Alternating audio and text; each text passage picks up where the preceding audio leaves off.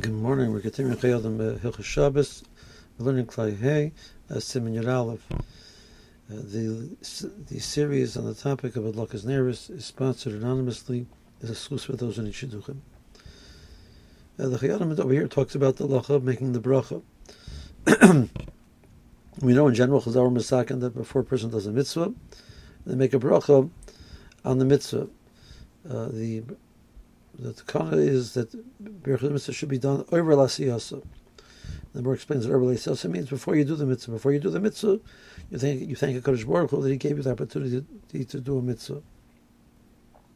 The Gemara says one exception where you make the bracha after you do the mitzvah. And that's the bracha of Netilas Yadayim.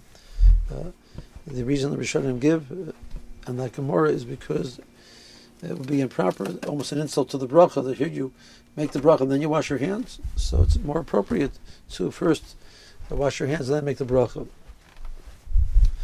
Some Rishonim give another explanation over there because the mitzvah of washing your hands requires two stages, washing and then drying. So as long as you at least make the bracha before the drying, you're still considered making the bracha before you do the mitzvah. But with that exception, in general, brachas have to be said beforehand. There's also a halacha that you cannot be mafsik between the bracha and the mitzvah. A person makes a bracha, the same way a person makes a bracha on the food and then has to eat immediately. A person cannot be mafsik between the bracha and the achila. By brachas and mitzvahs, a person cannot be mafsik between the bracha and the mitzvah. The Nari Yehuda points out that by Netilas Yadayim, that halacha of hefsek still applies, even though the order has changed. The halacha of hefsek still applies. There should be no hefsek between the bracha and the mitzvah, which means that as soon as the person finishes washing their hands, they cannot talk between the washing and the bracha. By Hadlakas Neiros, so the Shulchan Aruch says that the woman lights a Neiros, she makes a bracha, and then she lights a Neiros like every other mitzvah.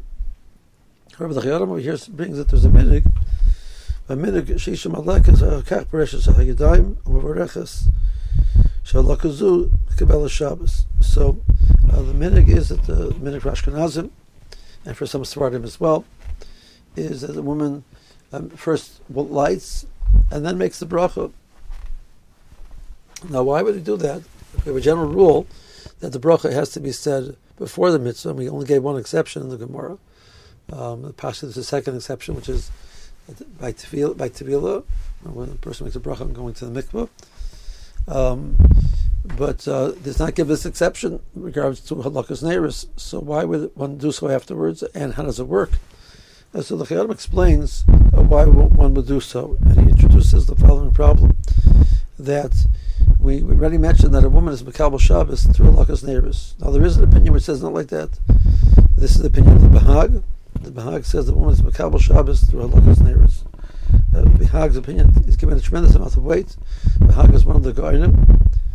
It was one of the earliest from which we have written post Gemara, and the Bahag says that woman is Mekabel Shabbos through Hadlakas Neiros.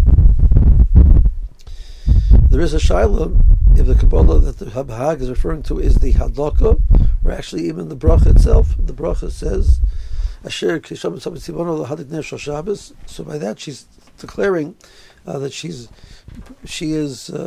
lighting the Neiros of Shabbos. So maybe the Bracha itself is the Kabbalah.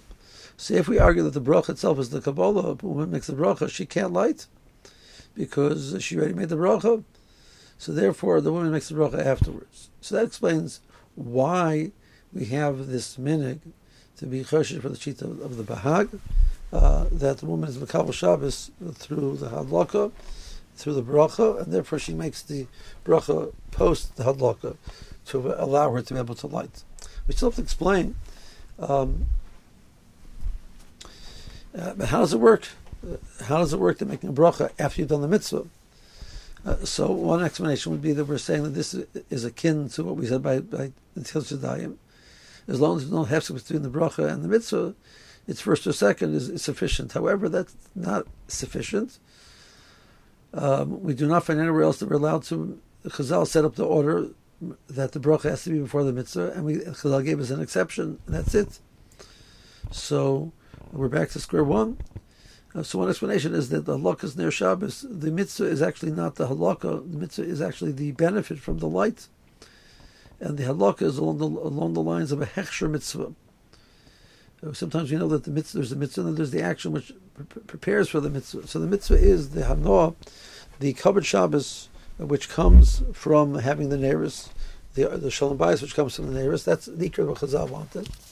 So long as a woman does not benefit from the Neiros until after she makes the bracha, so it's considered she's making the bracha before she does the mitzvah being the benefit from the light.